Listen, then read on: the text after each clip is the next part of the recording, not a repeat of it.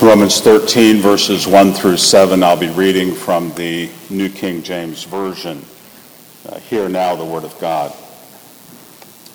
Let every soul be subject to the governing authorities, for there is no authority except from God, and the authorities that exist are appointed by God.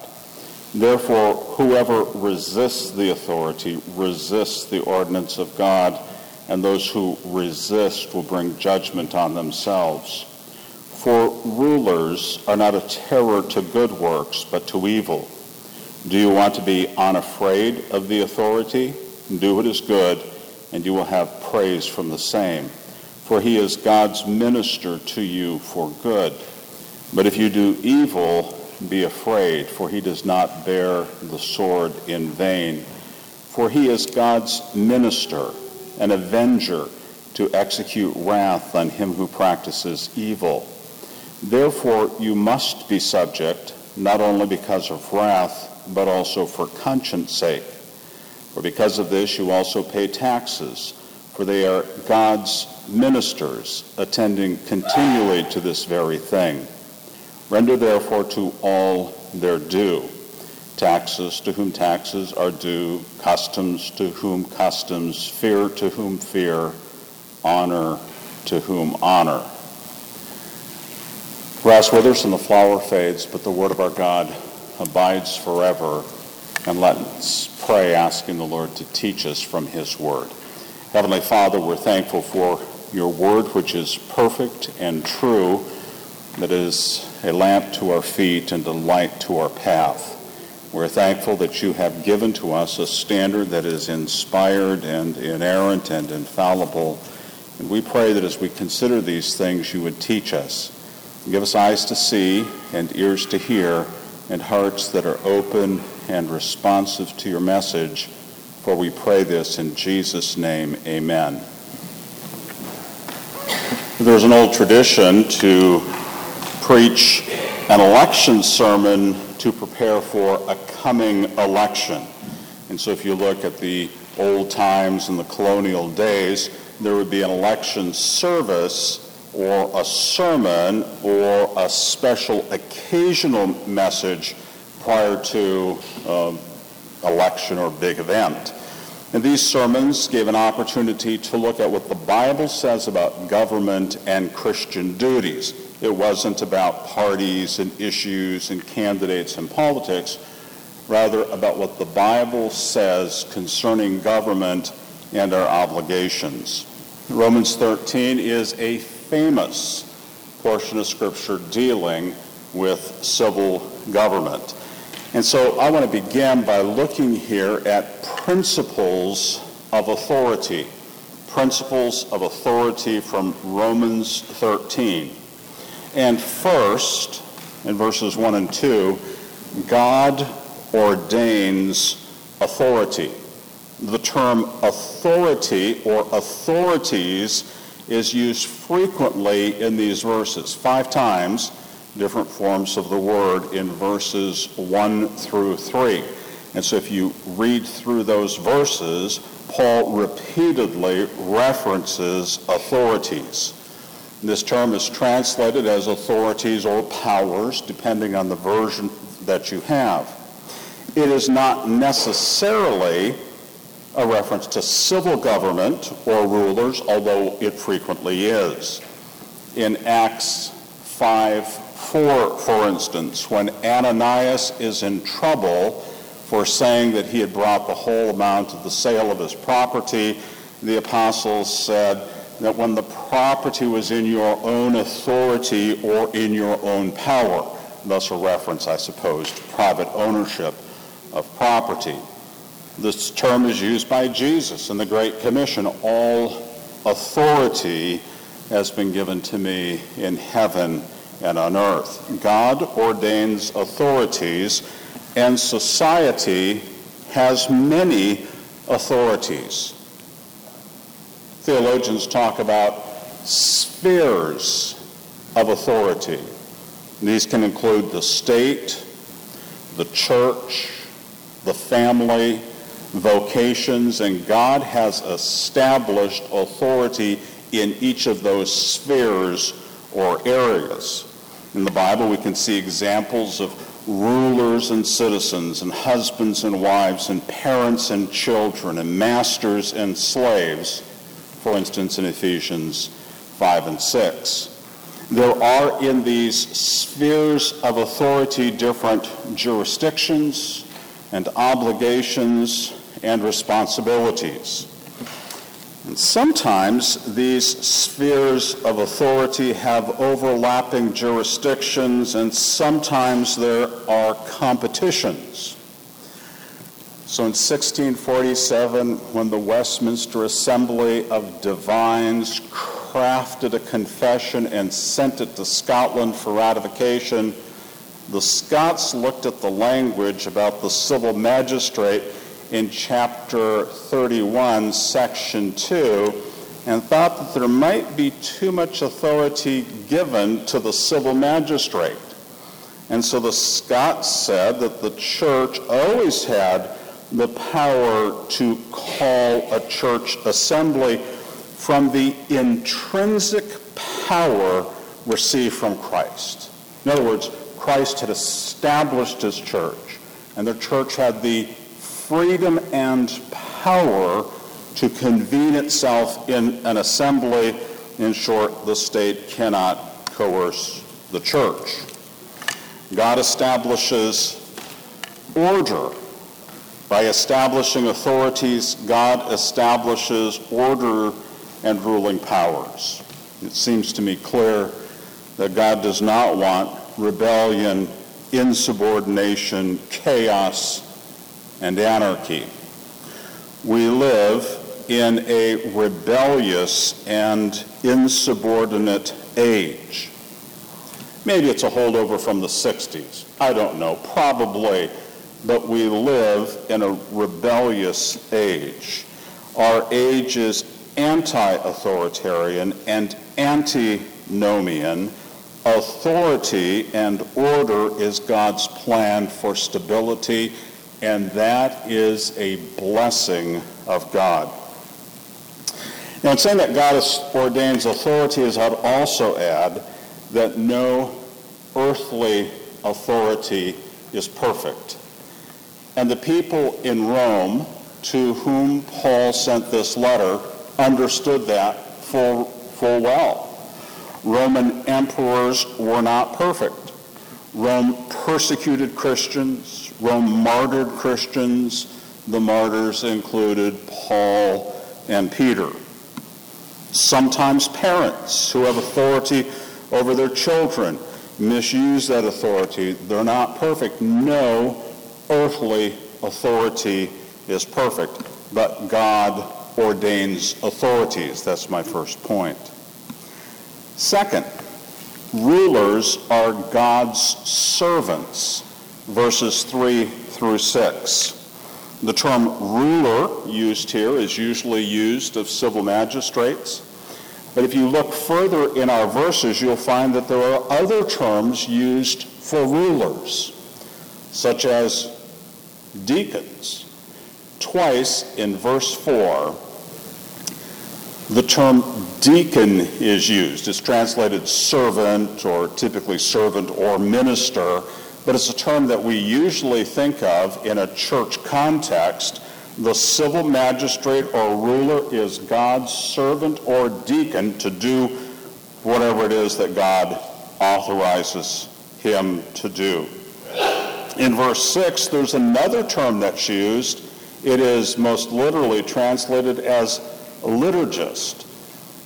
It is a term that usually means servant or civil servant, but it has religious-sounding language. The point is that rulers are God's servants or God's ministers. You'll notice that they have a twofold function. They are to praise the good, verse 3. That's the positive. And second, they are to punish the evil, verses 3 and 4. And that's the negative part of that power. They are to be a terror to bad guys. Praise the good, punish the evil. That's the function of rulers. Paul also tells us that rulers, civil magistrates, bear the sword. They don't bear the sword in vain. When we talk about the power of the sword, we talk about a twofold power. One is defense, to protect us from bad guys, invaders, during time of war. And second, the power of the sword for justice, to punish bad guys, which includes ultimately the power of capital punishment. Rulers are God's servants. Unfortunately, our rulers are oftentimes eager to do what they have no sanction to do. Redistribute wealth, make everybody happy, which they can't accomplish anyways. And they aren't very eager to do specifically what they are commissioned to do, which is to punish the bad guys and bear the sword and make sure that miscreants don't run away with our society. God ordains authorities. Rulers are God's servants. Third, Christians must be subject to lawful authority. And this point is abundantly clear in our verses. And so in verse 1, we see an opening imperative. Let every soul be subject to the governing authorities. And then we see a closing admonition in verse 5. Therefore, you must be subject, not only because of wrath, but also for conscience sake. And so the Apostle Paul makes an appeal to his audience, and more broadly to everyone, that they would be in submission, subject to lawful authority, verses 1 and 5. And in our passage, the Apostle Paul gives reasons for that submission. It's because of divine appointment in verse 1. That's the way God set it up. That's the Lord's pleasure in creating a society. And because of its social value, in verse 4, he's God's minister to good. It is good to have a society that is orderly and stable. And also for personal consequences. Verses 2 through 5. If you break the law, you'll get punished. You'll get a fine, you'll go to the pokey, whatever. If nothing else, make sure you behave yourself so you don't get in trouble with the police. And finally, you should be in submission for conscience sake in verse 5, because it is the right thing to do. And then in verse 7, Paul gives a series of Christian obligations. Christians must be subject to lawful authority, giving taxes to whom taxes are due. Benjamin Franklin said the only two things in life that are certain are death and taxes, and there's a lot of truth to that. You pay taxes to whom taxes are due. Customs to whom customs are due. Fear to whom fear is due.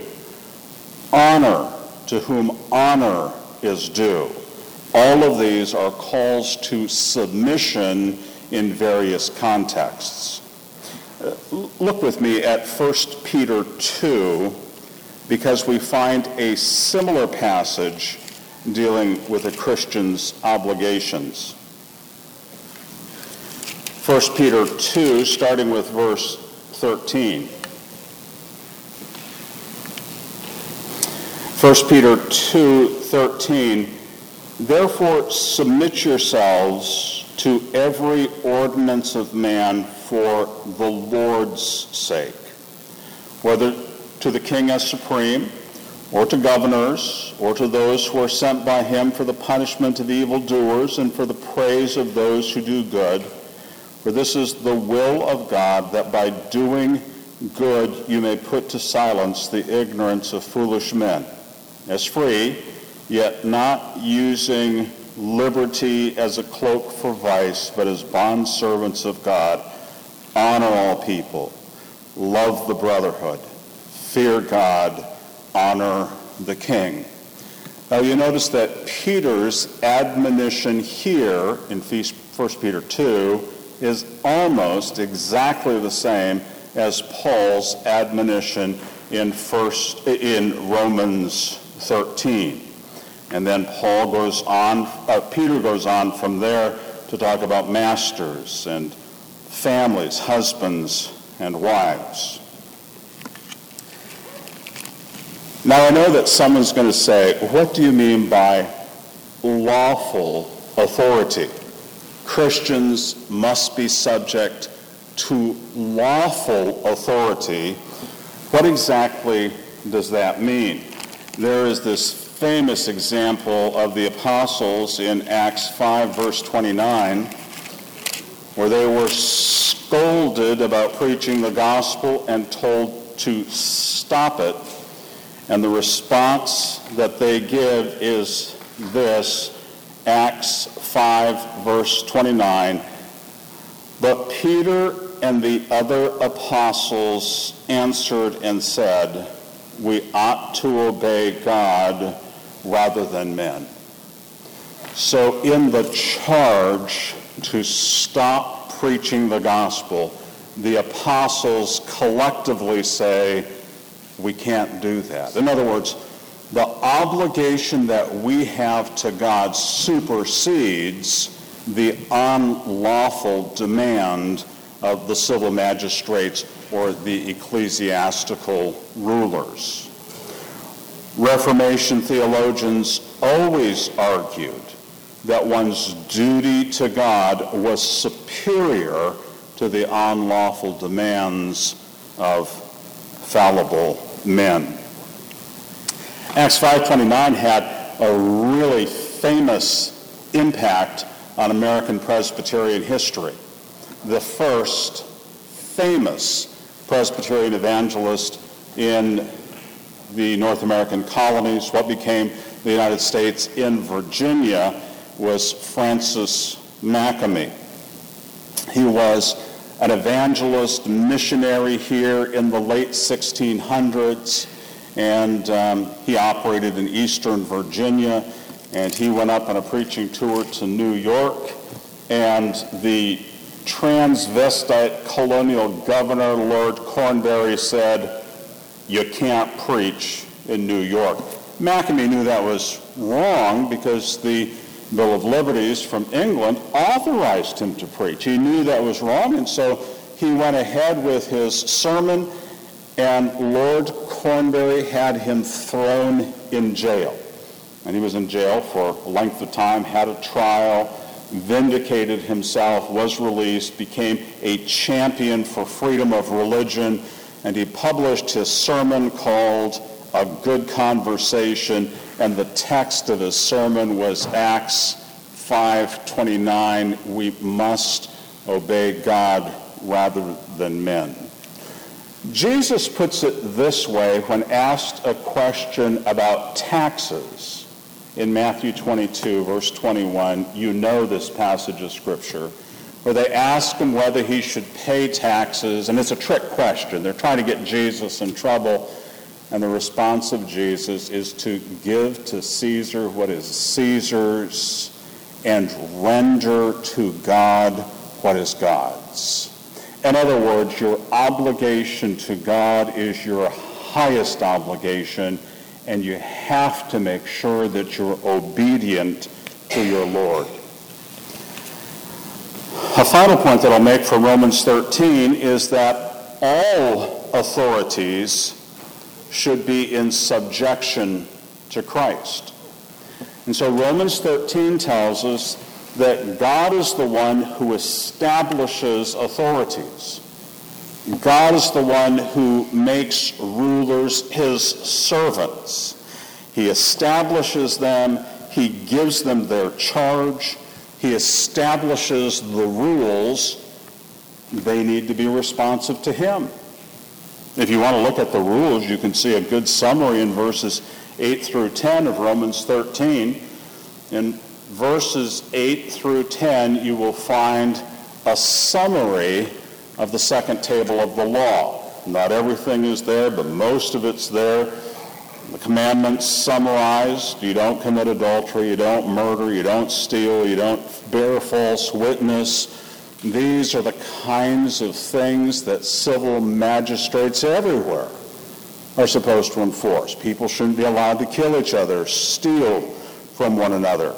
God establishes them, charges them, establishes the rules.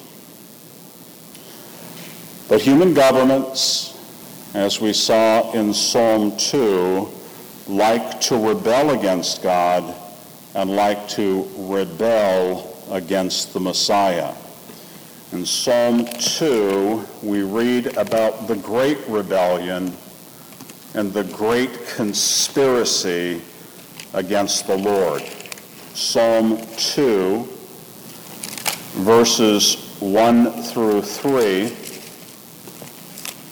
Why do the nations rage and the people plot a vain thing?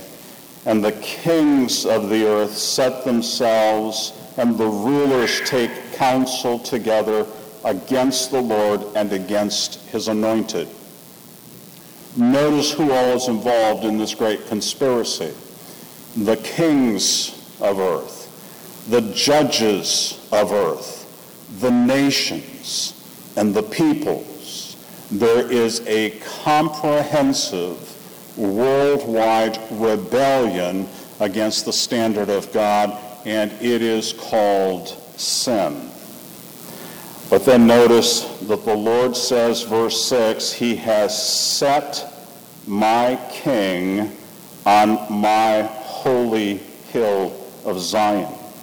And the Lord promises that his Son, his only begotten Son, will rule the earth. And then there is a call to the kings of earth and the judges of earth to submit to the Son and to kiss the Son, lest they perish in the way. Psalm 2 is a really powerful psalm about the rebellion of the people and the need to submit to the Lord.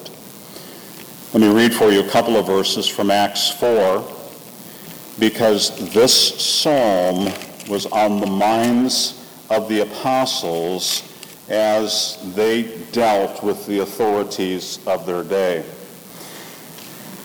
And so the apostles, being released from prison, went to the church. Acts 4, verse 24.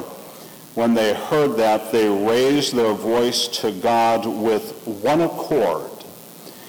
And I don't know if that's one person speaking and everybody else was saying, we're with you on that, or if there's a liturgical form here where they automatically say or pray this collectively, but they raised their voices to God with one accord and said, Lord, you are God who made heavens and the earth and the sea and all that is in them. Quoting Psalm 146. Who by the mouth of your servant David has said, quoting Psalm 2, why did the nations rage and the people plot vain things, and the kings of earth took their stand, and the rulers were gathered together against the Lord and his Christ? And so the apostles, collectively speaking, identified the rebellion of Psalm 2 as taking place at the time of Christ. Verse 27, for truly against your holy servant Jesus, whom you anointed, both Herod and Pontius Pilate, with the Gentiles and the people of Israel, were gathered together to do whatever your hand and your purpose determined before to be done. Now, one final note of consolation here is that the rebellion against the Messiah, indeed the death of the Messiah accomplished to the hands of wicked people only accomplished the purpose of God, whatever the Lord had determined ahead of time to do. No matter what happens in our world, it is not outside the sovereign control of our God. All authorities should be in subjection to Christ. Indeed, as we look at the teaching of Scripture, we find over and over again that despite the conspiracy of man, Christ shall have dominion. I'll read for you a couple of representative passages. Colossians 1:16, "For by him all things were created that are in heaven and that are on earth, visible and invisible, whether thrones or dominions or principalities or powers, all things were created through him and for him." 1 Corinthians 15, verses 24 and 25. Then comes the end, when he delivers the kingdom to God the Father, when he puts an end to all rule and all authority and power, for he must reign until he has put all his enemies under his feet. The last enemy that will be destroyed is death. And Matthew 28, verse 18.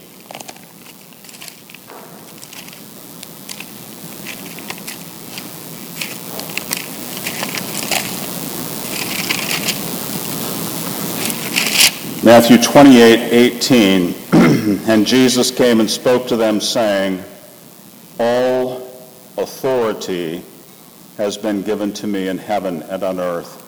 Go there and make disciples of all nations." Well, I've laid out for you principles of authority from Romans 13, and let me add, by way of application, principles of submission, things hopefully that'll be helpful to you. Principles of submission. First, respect authority. Spheres of authority are established by God. Respect for authority flows from the fifth commandment. We're told to honor father and mother, and we honor leaders in other spheres of society. Growing up, we were always taught to call our grown-ups, the adults, Mr. and Mrs. and Sir and Ma'am. I guess we were told that was kind of good manners and being polite, but there is a respect for authority in that method of address. The Scripture has serious penalty for anyone who would curse a king or curse a priest or curse parents.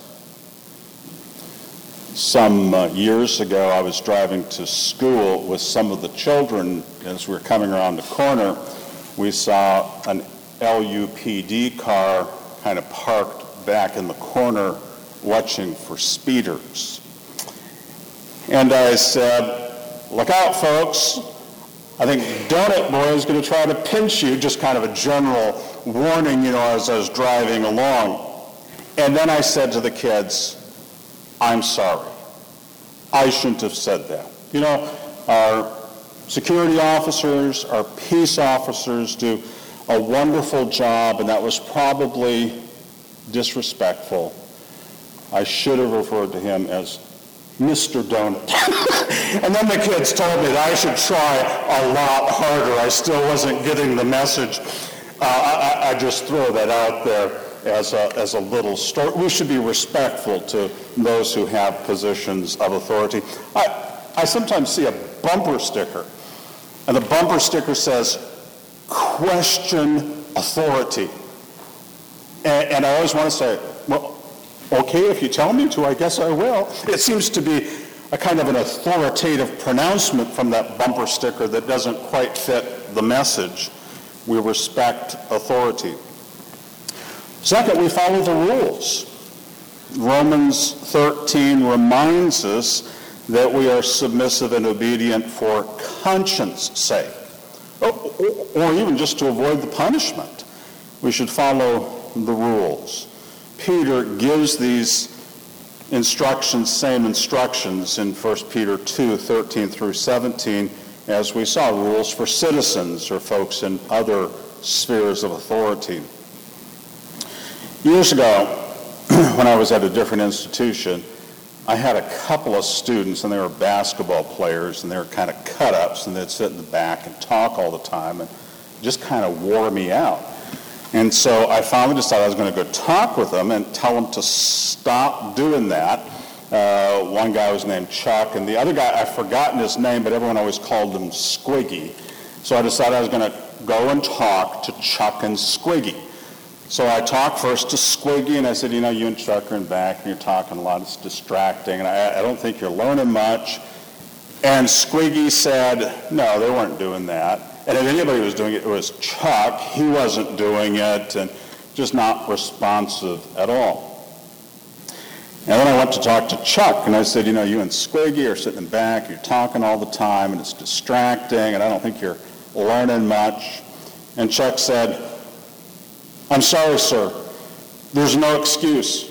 It won't happen again. And I said to Chuck, was your dad military? He said, yes, sir.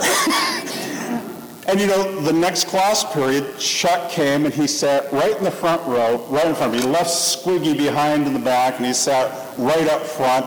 To use the language of the catechism, he was purposing and endeavoring to walk in no obedience. And I had Chuck for a number of courses, always sat right up front, pen poised, ready to take notes, ready to follow the rules.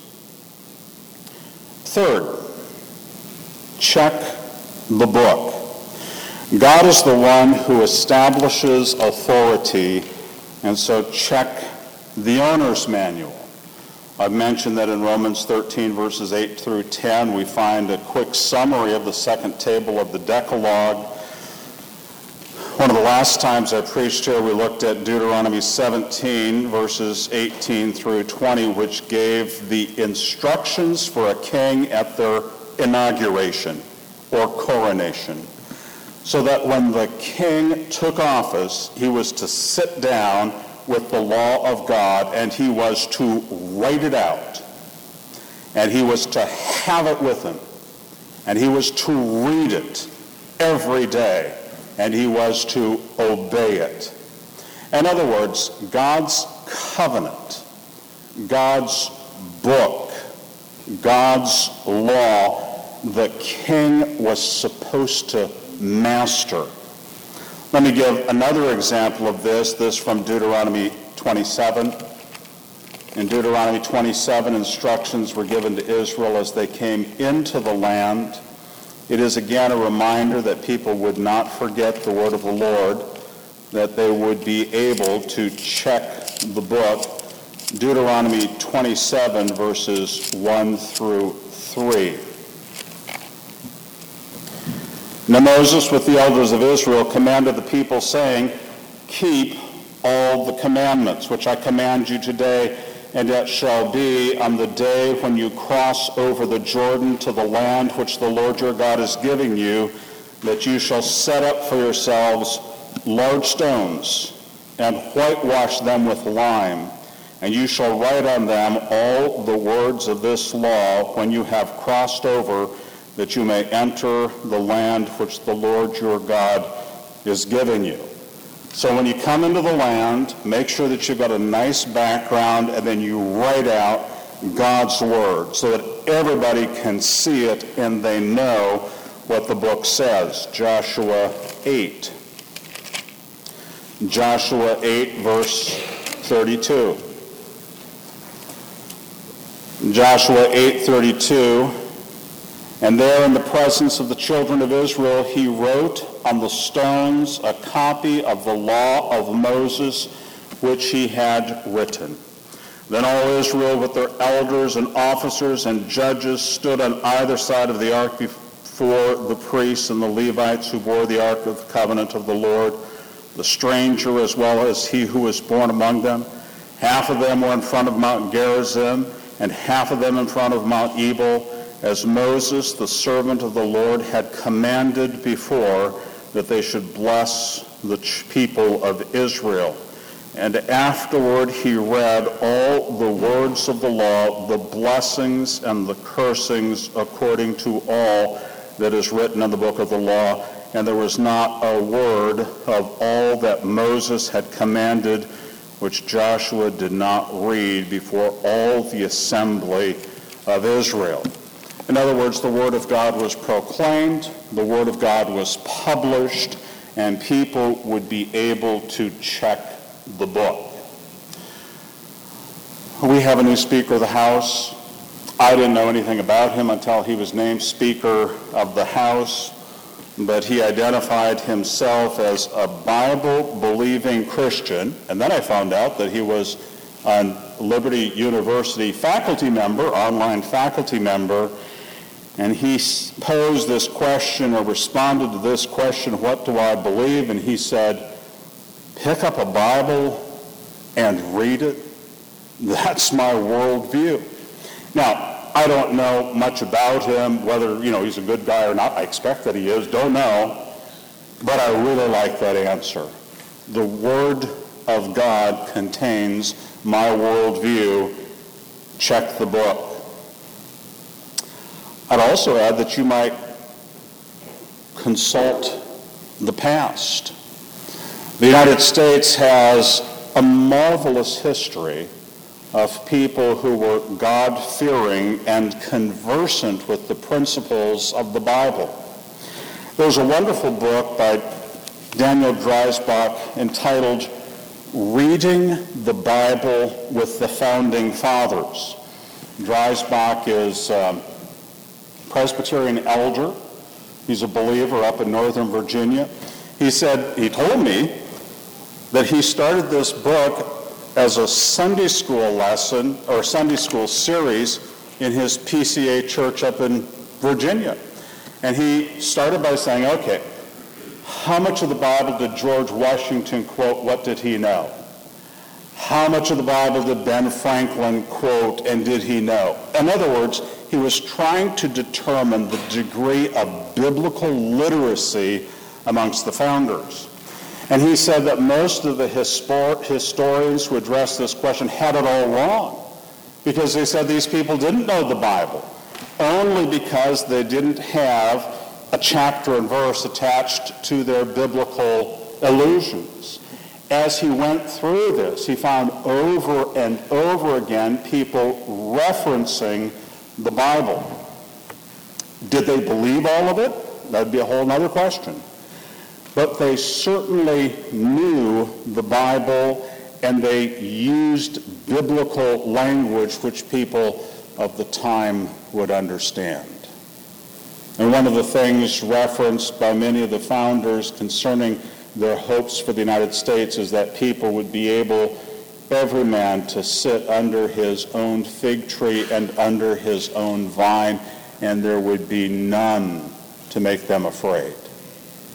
But if you look at that passage in context, it has a marvelous eschatological vision of the conversion of the nations.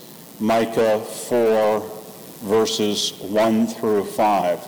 A vision of the nations streaming to Mount Zion to be taught the law of God. Micah 4's prophecy is very much like Isaiah 2.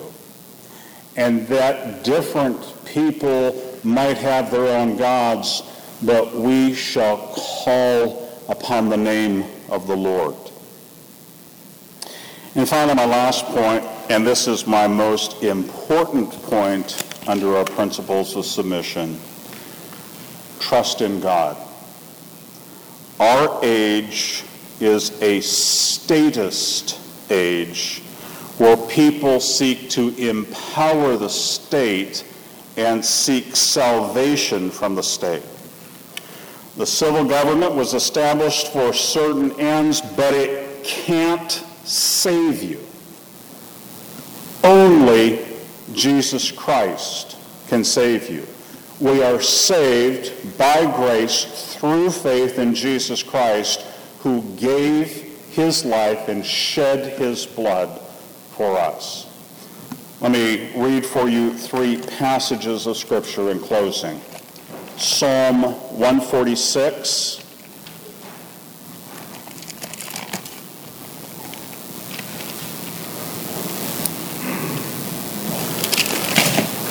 Psalm 146, verses 3 through 6.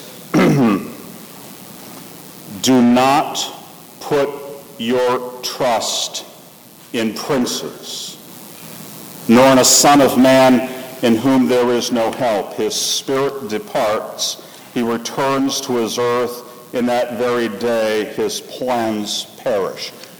Don't put your trust in a politician. They're mortal. They die. They're impotent. They can't deliver.